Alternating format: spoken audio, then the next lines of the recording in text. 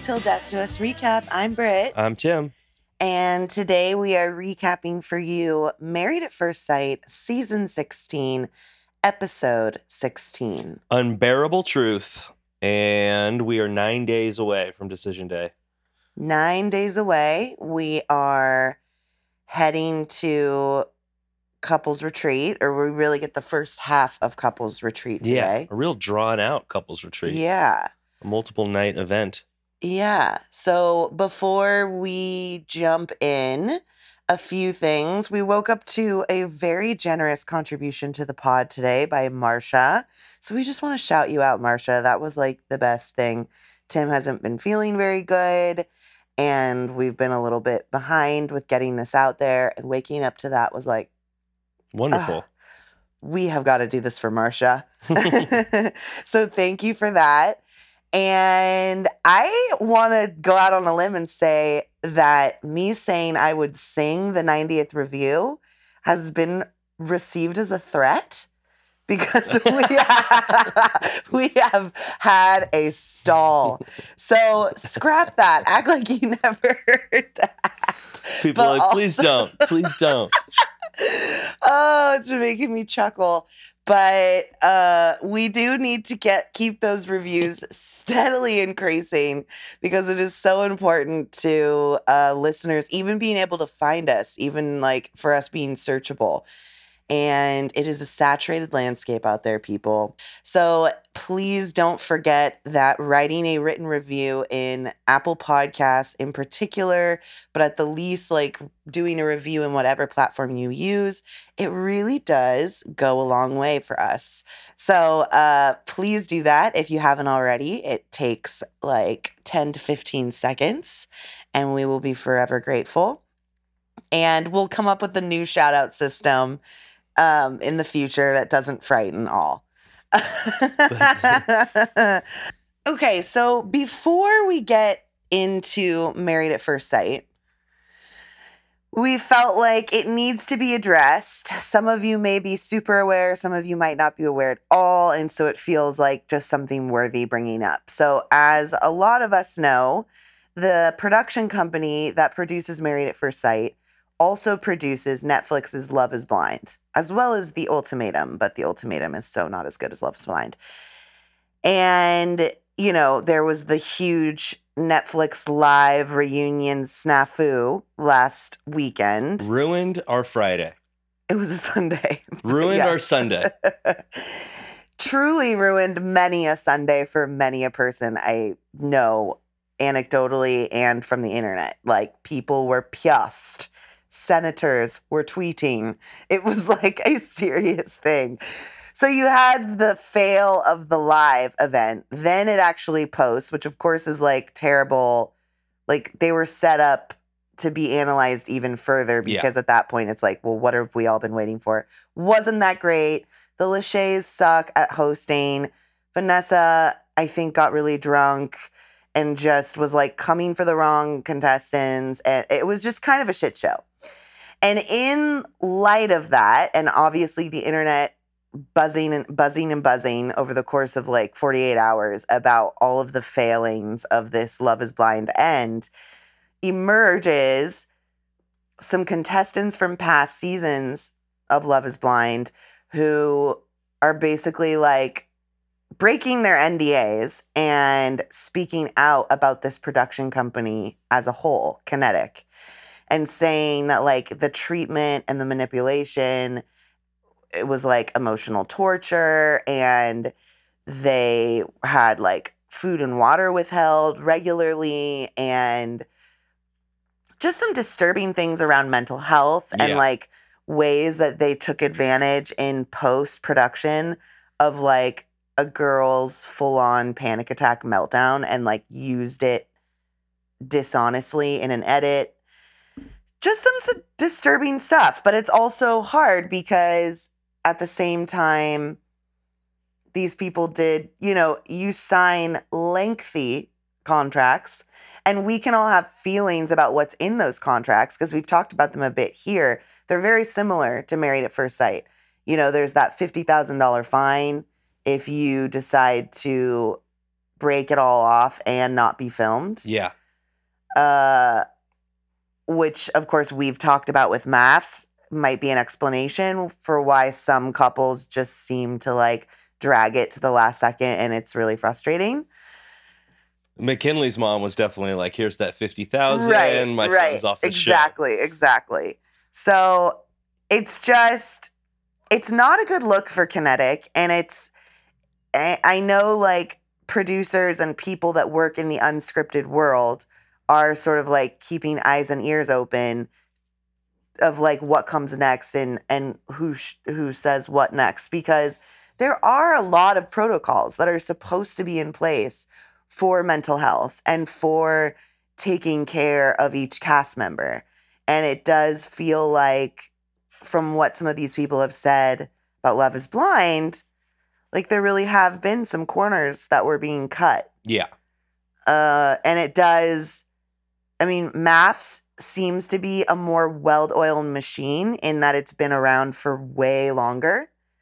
And it has just the order of the show. Like they get like almost double the episodes that Love is Blind is. Yeah. To include a lot more, much to the audience disgruntlement half the time when we lament that they're milking it too much. But in a way, you could argue there's more room for more honest display of what's going down. But yeah, I will say there was a girl from Maths. I screenshotted it. She's the one. Do you remember when we found out there was that blonde girl and the guy? So I think it was like season 7. Okay. She walked down the aisle and like he recognized her immediately. And then the guy, we ended up finding out at the end of the season that they had been sleeping together the entire time and he had forced her to secrecy.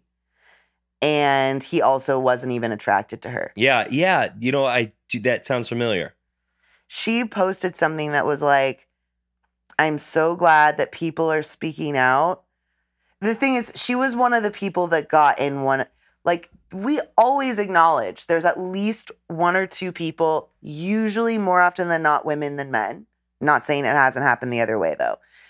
But where it's so obvious from the beginning how screwed that person has been with this match. Yeah. And you feel for them and have to imagine that a lot of the process is inherently torturous because of this.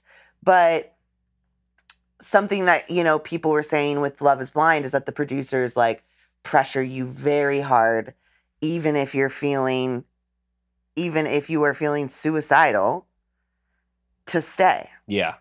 Which that's super fucking disturbing. Yes.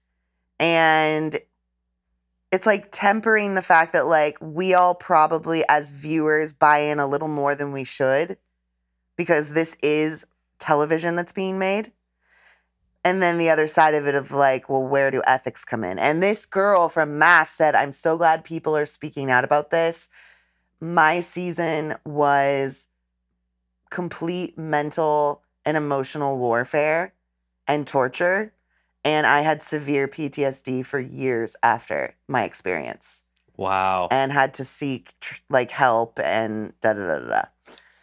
I don't know. And then, Interesting. And then Lindy has been very open about like how much, like, I think I'm missing half of it. But someone was even bringing up the other day, shout out Heather Joy, that Lindy has been saying a lot of things on her story just about like, I think still broad enough, but like how the experience itself was traumatizing. Mm-hmm.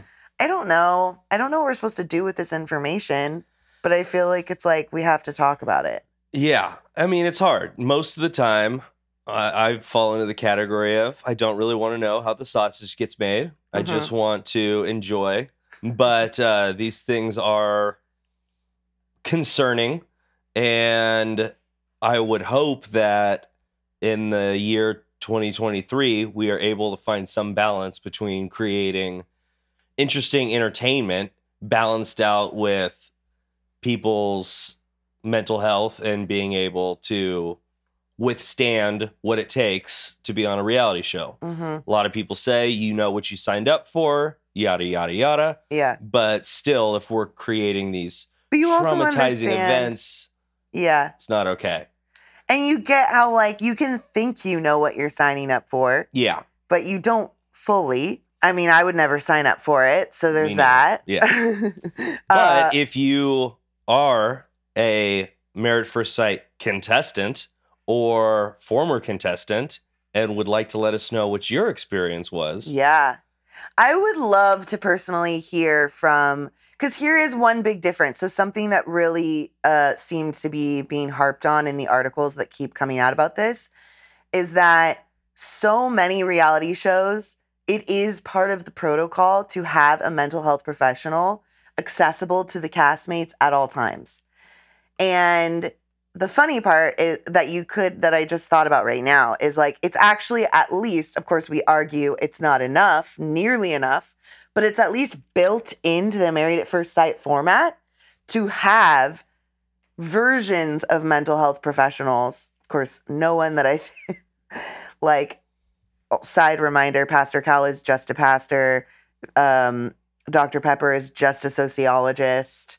Like, Devon is a past TV star. Like, what? Life coach, yeah. motivational. So I would love to get a real licensed therapist back on the freaking show. But bottom line, you could argue experts are at least built into the Married at First Sight format, whereas Love is Blind, that has nothing to do with it. Yeah. And I will say you can feel a lot of similarities between the two shows. And there's things that Love is Blind actually does a lot better, and like just in terms of entertainment value. But it is always the part that feels the scariest is when they all move in together. And as a MAFS fan, you're like, oh shit, and now they're alone on their own for the next however many weeks. Yeah. They have to do this all by themselves. Like, they don't have a single therapist come. That is always felt, in my opinion. Yeah. And they suffer because of that. So I don't know, but I would be so fascinated to hear from anyone who's been on the show in the last few years, even if, like, in reading those articles, they resonate with you, or if you go, oh, wow, that's something totally different. Because there's also a chance that it's like Netflix just wanted to cut corners and not give them as much money. And so they did what they could with what they had. Yes. I don't know. And we will keep you anonymous if you so wish. Yeah, of course. Yeah. So I don't know. Stay tuned, because it's not the most common thing for a production company to be in the spotlight this way. Yeah. And I think they're probably sharting their pants. They've put out a statement that basically refutes a lot of this. And so it'll be interesting to see how this unfolds in the coming weeks. Like, are there 100 billion more stories where that came from? Or is it for disgruntled past cast members? You know, like, it's hard to say at this point. I agree. So today, obviously we have our normal kind of format with this pod of going couple to couple. And retreats are fun and also kind of tricky because they are messy, because we don't go, it's like harder to go couple to couple because there's so much group stuff. So we're going to do our best to just like go chronologically through the retreat. Something that really stood out to me, I will say, is that usually by this point, you have at least 1 to 2 couples that are in like a super tense place. Like it hit me immediately when we were seeing each couple on their drive, because usually on this drive, there's at least a couple, if not 2, who are like actively kind of going at it. Like, where like going to this retreat is pressing them in a big way because they are not in a good place. And I just imagined like a bunch of couples like flashing before my eyes, like angry on this drive. And this was so, one could argue, pleasantly surprising. One could argue boring. Like, it just, there was no tense. Like, the tensest of these drives was Nicole and Chris. And that's because they were talking through like an actual real life logistical issue. Yeah. That like isn't even some make or break thing for their relationship. It's just an understandably shitty thing to have to figure out, which is that they're having like a big they're having a hard time figuring out their next move because they have 3 giant dogs. And so they're like, are they going to live separately for a while until they find the perfect place, which you can tell Nicole hates. And I think doesn't like how unbothered and unworried Chris is by that. But also, I respect how he's like, babe, it's not going to get sorted this weekend. Let's have fun. And then let's deal with this on Monday. Like, I'm not, Yeah. but she's definitely like, she's all wound up about it. I mean, we are 9 days to decision day at this point. So considering they're the only couple that has like crystal clear clarity that they will be together beyond this, it makes sense to me that her head is there. Yeah. The we'll figure it out approach, like, it's just hard for a partner sometimes, for the other partner. Yeah, it can feel annoying and dismissive, but it's like, Chris is coming from a good place. So it's just like, oh, they're going to figure that out. It's not like, I don't know. I mean, it's interesting because they had this conversation like very, very, very early on.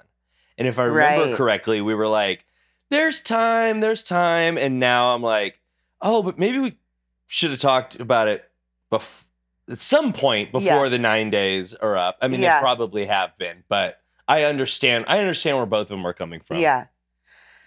We have Eris and Jasmine doing an intimacy deck that is, in my opinion, too intimate for them. A little too intense. A little too intense for them in the light of day, with no alcohol in hand. It's just like hearing him ask her, what's the wisest thing I've taught you? Like early in the morning. I'm just like, no. Yeah. We don't. You in particular, no one wants to answer that, Eris. I enjoyed what's the first 30 minutes of your day look like? And it was pooping and meditation. Yeah. Can relate and to reading. That. So they get to this dreamy house. Yeah. Multiple story, like. Yeah, it's beautiful. Amazing. Oh my God. Double decks. And everyone's very prepared for bears. I was like impressed by that. Like I would not have been so sure. And they were clearly correct to be ready for them because there was so many. A lot of bears. It was pretty cool. Yeah, really cute and kind of scary. The thing that stands out, I feel like the most here when they get there is that Clint and Gina will be sharing a room and a bed for the first time since Jamaica. I know. And I gotta just say, the friendliness between them has gotten to like a cloying annoyance with me. Yeah. Like I'm just tired of watching it. Yeah. Like I'm tired of, Clint, she'll be coming around the mountain when she comes, sing-alongs, and look at this. And it's just their whole attitude and friendliness I'm just tired of. Everything is still jokey. Like, yeah. Yeehaw! Like come on. Like when it's not going anywhere, it's like, come on, you people. What you want them to at least be like in the throes of like a drama. Yeah. Well, that's the thing. It's like, it's interesting. It's like, if there was even like fighting or distress, it would almost feel like they cared more. It's so hard though. I have to say, I don't know that I've ever seen a couple on maths function exactly like them. Me neither. No, there hasn't been. Because it seems like such a genuine, mutual, just very lovely platonic friendship. Yeah. But so only that, with like no hope of anything else. You're right. I don't think we've ever seen this on the show. Yeah, before. where they're both, it's like they both are continually bringing up that they agree and, yeah, but it's great. We're just in the friend zone, but we're both in it. And, yeah, it's strange. But I will say it was interesting in After Party. Gina came on After Party, which I feel like she's been on there maybe the least. And she did say that his big personality and his like showmanship with the group as much as she knows everybody else has a great time with it, it's annoying. Yeah. It gets annoying. It's grating. And she feels like when he's in that zone, he couldn't give a fuck less where she is, if she likes it. Does she think it's funny? Is she enjoying it? It's, he's in his showmanship mode. So, yeah. But why is he trying to impress her at this point? No one's trying to impress each other at all. right. Well, and maybe that's part of the whole thing is that he's not. And that almost like underlines the friend zone of it all for her. Of like, you're not like flirting with me or trying to woo me or, you're just trying to win the group. It's just disappointing because they are cool. And you're like, if you can be this good of friends, really? You can't find it anywhere in your loins? Well, these two are so averted to anything unorganic. Yes, you're right. That's the You're problem. right. They cannot. They're too self-conscious to go past. For Yes. the sake of holding hands. Yeah. They can't kiss for the sake of kissing. And so, yeah, I mean, I don't blame Clint for trying to be the star of the show. Yeah, true. So we jump right into like it seems like everyone's been assigned like different nights or like different things. Okay. So I think like this first evening is Jasmine and Eris are kind of in charge and they're doing the King's pageant, which is really funny. Also, we need to talk about what happened on why Nicole and Chris got there so late after everyone else. Yeah. Nicole was not in a good mood at all. And yeah, it was just funny to see her immediately say no thanks to the shot. And it was like, woo. She was in such a mood, which I just really relate. Like when you just can't be on that level, everyone wants you to be on and you're supposed to be on. And you're just like, sorry, I'm hangry and irritated. Everyone get out of my way. Yeah. So we do this silly boys beauty pageant, which they all get very into. And they all do like have a different move. Like Eris does his like take a selfie with me so I can airdrop it to you so you never forget this moment. Chris wears a wig.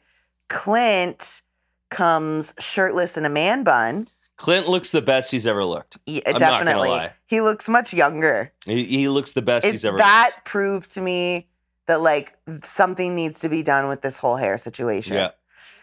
And Kirsten was loving it. I think Kirsten was having a moment for Clint with that. She just kept going, wow, I like it. I like it. I was like, Kirsten. But that actually is why I was also shocked with where we landed placement-wise. But I think that everything placement-wise, I mean, first off, it's a hilarious joke where we end up with this competition. Make it make sense. But you know why it makes sense? It's because everyone gave lame-ass answers. And the girls made most of this about the answers. And when they get asked, like, if you were a relationship therapist, what would be something... the best piece of advice you could give? I will say, and I'm not saying these things are, like, inherently wrong, but they were kind of weak. Every guy basically gave an iteration of, well, what I would say is you have to make yourself happy first, and you have to put yourself first, and then like eventually then you'll be so happy, and then they'll be so happy, but it just kind of like trite, and also like if that's all you're gonna say, is that really it? And some of the responses felt like, oh, we're saying the advice that you wish you would have taken yourself. Potentially. But then Eris comes around and actually says, gives the one piece of advice that's actually like makes all the girls go, oh, we like that. He says, find out what turns your partner on and how to love her properly and the way she wants to be loved, which is A, the best answer. B, an answer from the upside down universe because Eris has not applied this in the last 7 weeks. So I'm really confused that of all people's mouths, it's coming out of his. But I was just like, really, Eris? Like, the layers to this. Like, of all people, like, A, this is the best answer anyone's given. What the fuck? How did it come out of Eris's mouth?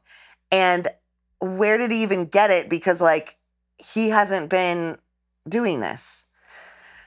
But it was the best answer. And then there was the ridiculous, if you were president, what would be your plan to fix the divorce rate? Which I would be deeply disturbed if anyone in our government was trying to have any part of that anyway. But Eris's brilliant idea is don't let anyone get married till 30. Clint would have a penalty, a financial penalty, and then give everyone free counseling or money for dates. These things were just funny and silly. But in the end, I was like, how are they not going to all feel pressure to pick their own husband? But they had, I think, a detailed enough, like, scoring system because Jasmine's, like, very well-versed in this kind of thing. So it looked like they were filling out, like, many different numbers on different pages for different things. It seemed like it was quite an extensive rubric. It was extensive. Rubric. And Eris wins, and it's, like, it's just absurd and hilarious. He won because Jasmine lotioned his legs before. That's why. I was dead at that. Like, Jasmine somehow served as Eris's glam squad. Eris is getting slathered with lotion. Like, how does he always end up getting served? But seriously, I do feel like it needs to be said, all jokes aside, because Eris has said and done enough where I'm sorry, but he deserves to, like, have us making digs at him for the rest of the season. It's just the bed he made for himself. And I do think that, piggybacking off of what we were saying last week, I think there might be real, live, undeniable growth happening in this man. I do too. I agree 100%. Like, I think it might be actually real because it's not even like isolated. Like, okay, next morning, right? There's that whole thing that happens where apparently him and Jasmine had agreed. She had said, I want to meditate with you in the morning. She gets up, finds out he already meditated without her. She was butthurt by that. She was like, which I totally understand. Like, she was like getting her hopes up for this thing. But what she did instead was express the irritation. She expressed it. And we love this for Jasmine. We love this for her. It's not about looking like a pretty, pretty princess all the time. Like, it goes a long way to verbalize your frustration or your thing in the moment. You actually help everyone. And Eris received that so well. And he understood. I mean, he was an idiot for forgetting that because the stakes are really high right now. And she's, of course, like, analyzing the little promises you make because of that. Like, that's where we are as a couple at this point right now. But I felt like he really took that in stride and he was like, oh, you can't get enough meditating, so let's do it together. I'll do it again. I was blown away. I didn't expect that he was giving a guided meditation. He was the guide. Yeah, that threw me for a little bit. Really threw me. Like, this whole side, I think that's a side of him we still don't really know. One could argue that this is what the experts saw in the interview process, in the casting process, that this like growth could happen. Yeah. You know, it's just a bummer that it's this late. It's a bummer that, I mean, for both. I mean, honestly, like, it's a bummer that it's taken Jasmine this long to be so upfront and calling things out and not holding on to them because like, this whole situation, I mean, I put more of it on him in the beginning, but you're seeing what's happening when she is actually like putting herself out there. He's able to respond to that. Well. Exactly. And he, I think, likes it because he feels like I'm actually engaging with someone who's giving me, like, helping me know how to know them and be better to them. Yeah. You know? And yeah, so I appreciated how he did that. And then everybody goes and does their little day dates that day. They go do, like, the trampoline zone, rock climb activity, blah, blah. Something that I was dead about. This was, like, I would say at least half the couples we're trying to have like serious DTR conversations to find the relationships with screaming children in the background in like the worst, like least conducive, least romantic, least private way possible. So I was a little bit dead about him being like asking serious relationship questions, and you literally hear children going in the background. But he's asking her, like, do you notice that I've been trying harder? Yeah. She says, yes. I still wish it was more. We find out he's on his phone a lot. And then he says, like, I really, like, if I'm on my phone and it's bothering you, can you say something? He is just, I will say, he is being really consistent with this message. He's not backing down from it, and he keeps repeating it. And he also keeps repeating it in tandem with something else. So he keeps really encouraging her to speak up in the moment, speak her truth if she doesn't like something. And he always, like 9 times out of 10, when he brings this up, he usually brings up also how he knows he hasn't created a safe space for a lot of this relationship, but his new mission is to create that safe space so that she can do this more. And this comes up multiple times. And I just, as like, I'm so hesitant because we know people are capable of a lot of things for cameras, but it feels authentic. It feels like something in him has shifted, and there's like a level of like he is seeing her more wholly. Yeah. You know? Like, and the level of understanding that he's having for where she's coming from. It's just really nice. And she also brings up that we're basically getting confirmation now more than ever, because it came up in After Party and it came up, I think, after the group dinner. This is not the first time she's hearing this about herself. Mm-hmm. You know what I mean? Yeah. So for all the crap we want to give Eris for all of the rightful things, this is something that Jasmine's been struggling with in relationships past. Like being honest from the get-go, not bottling it all, and holding it against them for a day or many days, just walking around with coldness and not being honest. This isn't the first time. So I think that is important, again, in like when you're trying to figure out like who holds what responsibility. It's like she is responsible for that portion. Yeah. Yeah. Which of the dates would you want to go on the most? I mean, I thought that the toboggan thing that Clinton Gina did seems really fun. I've always wanted to go to like a mountain during the summer where they have those. Yeah. Like, because that looks like a lot of fun. That thing looked rad. Yeah. Followed up with some moonshine. Yeah. It's a big moonshine group. I guess we're in it is Tennessee. And then Nicole and Chris, all we got was a scavenger hunt that was not a scavenger hunt of sweet affirmations on papers. But we have no idea what they did that day. Maybe they're getting a date next week. Yeah, maybe. And then Kirsten and Shaq did that like indoor sledding thing, which also looks fun. For like 2 times. Right. Then I'm good. Right. And they're another one who we're having a serious conversation with screaming people in the background. And it's like about decision day. And I was just like, oh my God, there's nothing about this that's conducive to this conversation. And she basically says, like, she doesn't know. She feels like she really just doesn't know. She's on the fence. She feels like they have lots of communication issues.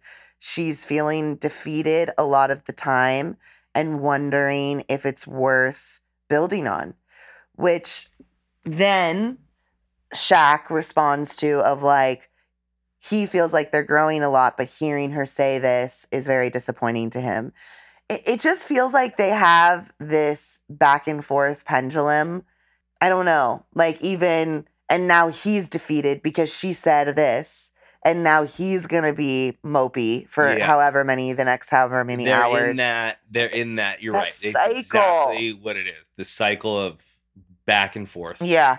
With little grievances back and forth, one person feels letting okay. it define how the Yeah. next person behaves for the next 6 hours because, Exactly. well, you made me sad because blah. And it's like they can never really get out of that and zoom out. Like I understand why Shaq finds that disappointing because Kirsten is hard to get a freaking read on. But the truth is they kind of both are at this point. Like, Yeah. I feel desperately confused with this couple. I do feel like, though, with the intensity of the emotion, I do feel like they really care about each other. And I feel like the sex, if any, like, has increased that care and also the drama of it all. Yeah. You know, like, it's making everything way more loaded than it needs to be sometimes. So I don't know. You know how it is. It's like they can be having the literal best time. And then the next second, you're like, so Kirsten, how are things going? Well, I just. Exactly. I mean, they were like totally feeling each other at the pageant. Yeah. You know, and then it's like, oh, cute, you're snoring, and it's funny. Yeah. And then it's like, we're having fun, and then we have a conversation, and it's like, I'm not even gonna ask to meet her family anymore. Like that comes up a little bit later. You know, it's just like, what's going on I know, here? they're freaking confusing. Oh, I guess I forgot to say, Clint did seem very butthurt by his place in the pageant. Oh, I would have been too, honestly. I would have, if I would have gotten 4th out of 4th place. Yeah. Like, I mean, oh, it warrants. He didn't deserve last place. No, he really didn't. I don't think he deserved last place at all. He didn't, and I do feel like when they got back to the room and he was like expressing that, and he was still in his full getup, and he had this he had the look on his face, and I can't think of any other way to say it, but like the guy equivalent of like doe eyes looking for attention. I really believe he was in that room like, are you really going to see me with this man bun and this no shirt situation, and you're not going to tell me how hot I am right now and like want to do me? Like, hello? And it just was. No. It's not coming. It's not. I really actually did convince myself for a portion of the next day when they were on their date that they might have done it or done something in the bed the night before. And then by the end, I was like, no. He was looking for jobs. I'm always trying to see, it changes things between people. And I do feel like Clint and Gina, even on their date, felt very like they were having a really good time together. Yeah. It feels natural, but apparently it's not. Yeah. Apparently it's natural hang, no boners. So that's a great segue into that evening, the next night. So the girls are all drinking and having girl time while the guys are cooking. And they're getting more into like where everyone's coming from. Clint wants to talk about everyone's sex life since he's not having any. Well, and Clint really, really, I mean, in classic straight boy form, needs it reiterated at least 3 times how much effort this meal took. He's giving a soliloquy about the dinner. Literally. The guys and he keeps like out. Everyone's trying to like move forward in the group conversation, and he keeps being like, yeah, I mean, this was a big endeavor, big effort, guys. It's quite the undertaking. I just want to thank everyone for supporting me in this undertaking. Like, I'm like, oh my God, Clint. I'm going to do that next time someone thanks me for making a meal. I'm just going to go way too far with it. So, back up a bit. The guys are talking. They're talking about sex. Nicole and Chris had sex the night before. Some of them might have overheard it. This is when it's interesting. Clint and Eris basically admit, this is when they admit that like their decision day is going to have so much, it's just a completely different decision day than the one that Shaquille and Chris are going to have, because they are going to be basing it on the hope for possibility, not necessarily because they're in love and they know this is their person now. And I feel like this theme continues to be like explored more, even, which I just want to bring this up now because this was the thing that made my ears perk up the most in After Party. So Gina says in After Party, if there's even a chance it could be good past decision day, she will say yes. And then Jasmine says she thinks everyone in this group should be saying yes and going past decision day because it only gets sweeter then after the cameras are gone. And I was like, wait, come again? Well, what are you saying? Did she just I was going to bring this up. admit? I was going to ask this question a little later when we got more into the dinner. But, okay, Gina and Clint, I'm not buying it. That's not, like, I don't know. Like, we have no semblance of a relationship. But I'm like, by those standards, they could very likely say yes. But you don't think that they mean it? It's so hard. This would be the first, we've never seen anything like this, we said, with this type of couple. So it would be the first time that two friends who hadn't kissed or done anything resembling a romantic relationship said yes on decision day. Mm-hmm. Jasmine and Eris, my question to you was going to be, do you actually think that there's any chance here? Well, weirdly now, yeah, because not to go the distance at all. I'm sorry, but no, not to go the distance. But with this like last ditch effort that's being made and this like new soft version of Eris that we're seeing in these last couple weeks, and we're clearly seeing that Jasmine is hanging on by a thread. You know what I mean? Like she's willing to hold on for even the smallest speck of hope. And so I think if he's game, and this is almost something that I almost hope I'm wrong. Like I would get so much gratification as a viewer to get to see Jasmine be the one on decision day, be the first one to say, no, I deserve more. I will be moving on. Thank you very much. Like that would be really gratifying as a viewer, I think. But I don't know, even seeing how she's been on this retreat so far, I'm like, oh, you're still holding on and you still have some semblance of feelings and hope for this man. Yeah. And he still does, I think, hold a lot of power. And if he was like, I will be willing to keep trying, I kind of think she will be too. And I could see it being a thing where then we get to the where are they now?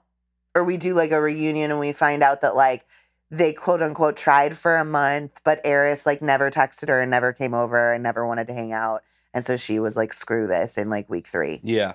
Like I know that's annoying and very predictive, but can't you kind of see that? Yeah. It just seems like the momentum is like suddenly building. It is. I know. So like, I guess really anything is possible. So into the group dinner, we get this is like probably our most substantive conversation where Clint is like, what does everyone need from their significant other on decision day? You have Eris saying he needs Jasmine to be more open and honest. And admits that he did not create that environment for her. Yes. So he really harps on that. And then he like takes it further and is like, actually, I really just want to take a minute to like really commend Jasmine at her patience and the way that she has been persistent and stuck around and like continued to show up for this when she would have had so many reasons and rights to like run the other direction this entire time. He just like really affirms her for this and in depth.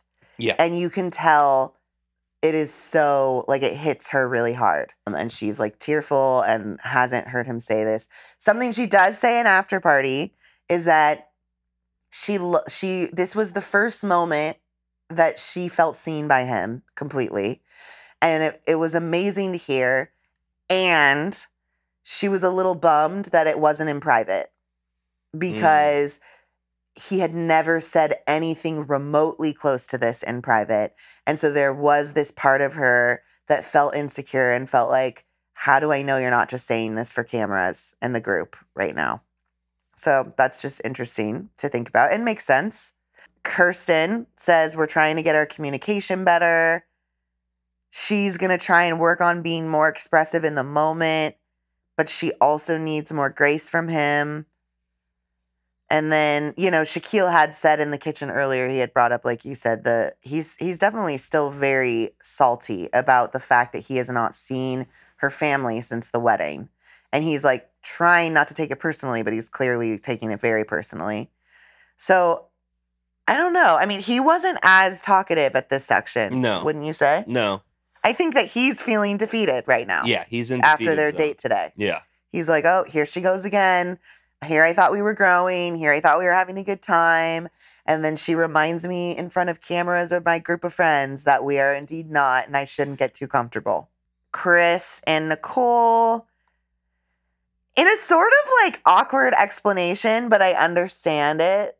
It almost went off the rails. Oh, you talking about when he said, Yes. So yeah, they say like, we said we love each other, and then it gets he's like on the guardrails here. Yeah, of I'm like, this going off rails. He's like, I felt like she needed constant validation, and it was honestly stressing me out. But now that the L word has been said, she feels more secure, and now I realize that's just what she needed to hear. And it's like, I do get that. But yeah, you got nervous as he was starting to describe it. You're like, wait. Like, I hope you're not implying that you felt you said pressured that into saying it to just fix this thing. And yet, yeah, bottom line, you just have to like have trust and faith that he really felt that. And I think that everyone watching them felt like they both really loved each other since like week 1. Yeah. And that he just had a lot more feelings about like fears around admitting that too soon. But yeah, you were a little like, what are you going to say, Chris? And then Gina just reiterates she feels like they have really been trying, but they are just stuck in the friend zone. They don't argue. There's no big terrible thing that justifies divorce. And then you have Clint come in with the kindling. He's like, we're throwing kindling, metaphor. We're throwing charcoal, we're throwing... Clint has been saying the exact same thing in just different extended metaphors every single time. We're getting to the crust. We're building a fire. Everything we're moving in the right direction. Yeah. For Clint. But he never actually gets very specific, I will say. No, it's all just, we're making a pie. He's a great talker. We're mixing ingredients, the oven's being preheated. All the spices are out on the counter. And it's like, cool, what are you trying to say, Clint? What's happening? Yeah. Yeah, and I mean, Gina's like, at a certain point, it just starts to feel forced. And you're like, and as much as we can sit here and be like, what is the problem? Like, you guys are both very cute people who really enjoy each other and actually have a great friendship. Like, can we just do something forced?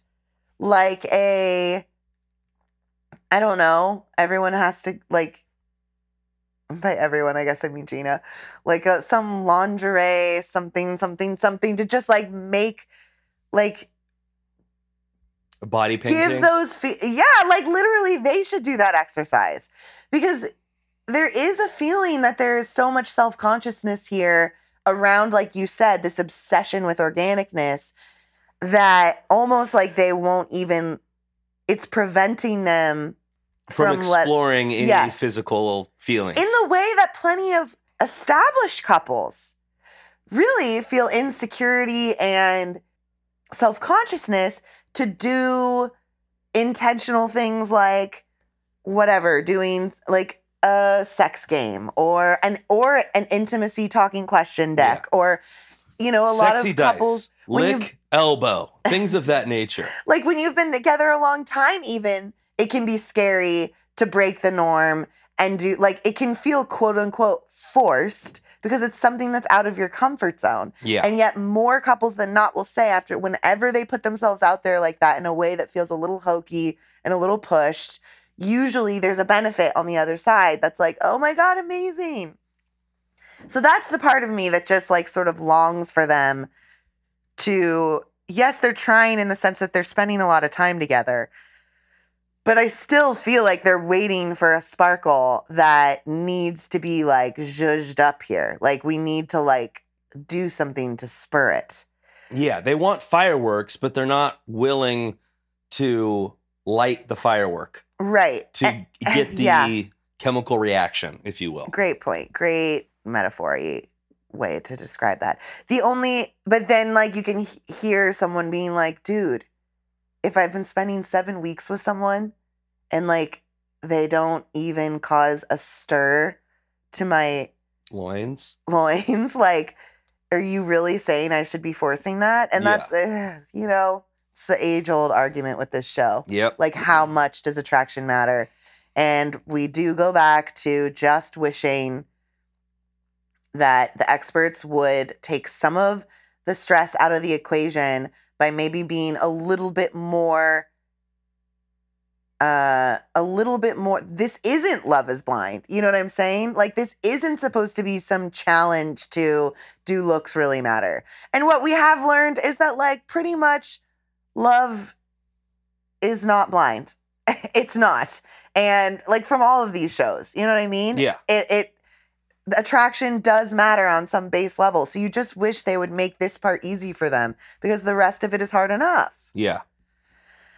I know we're preaching to the choir here, but it's got to be said again. So, I mean, other than what Gina said in After Party, yeah.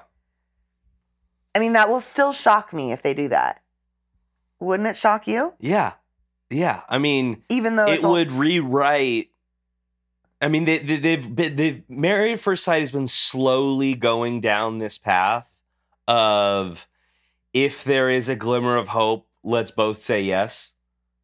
In recent years, I feel like there's been more talk of that than just, do you see this happening long term? But this would be unprecedented. It would be unprecedented for a friendship, 2 people to say yes. I'm still saying it's not going to happen.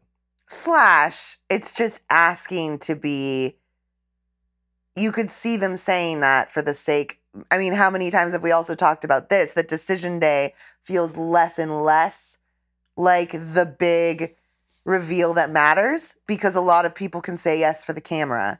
I mean, hello, remember San Diego? Yeah. Alexis and Justin literally said yes to camera, proceeded to go off the set and then like get in a fight and divorce right then. Yeah. And lest we forget, I hate to bring this up, but unless Gina and Clint have an open marriage in which Clint is allowed to kiss Dominique, randoms, then I think it's going to be a no. That's right. God. Lest we forget. I will say, like, I am really glad that they didn't feature Mac and Dominique throughout the whole rest of the season. It was a breath of fresh air. But I am, like, curious where they are. Yeah, like, well, what's I'm up? sure we'll see. I did see Math's fan posted Mac's like Bumble or Tinder dating profile. Oh, really? Yeah, so he's like out and about. Well, doesn't he admit, we've seen a preview that he admits that he tried to get into Gina's DMs. Yeah. In the weeks to come. But we don't know the details. No. So yeah, I mean, for a couples retreat, again, I would say this is very tame. We had an 80s party. We had an 80s birthday party. We had a black bear Oh my God, and infestation. Eris left before, which was such lame timing for them. But he's coming back. I think so. I saw him. Okay. Yeah. Okay, good. Yeah, so that was fun. They got very into it. They drank lots of drinks and danced. I love how much Clint loves themed parties. Yeah. It's kind of endearing. Yeah, it is, for sure. So next week we have... Part 2. I mean, maybe we'll get some real drama then. Yeah, I hope so. Would you like the power rankings? Yeah. Our contenders are Chris and Nicole. Mm-hmm. Our pretenders are Shaq and Kirsten and Jasmine and Eris. And our no chance in hell is Gina and Clint. Really? We're pretending over here. Yeah, we are. We're really pretending to make this work. Okay. So We shall see. We'll see if by the end of the weekend, there's probably going to be some movement. It's impossible to know. Anything for movement with the rankings. Anything. Okay, guys. Well, thank you so much for tuning in this week. Follow us on Instagram. You can see our posts. Leave a review. Buy us a coffee. Buy us a coffee. Subscribe. Share us with your friends. Things of that nature. And we'll talk to you next week for Couples Retreat Part 2. Bye. Bye.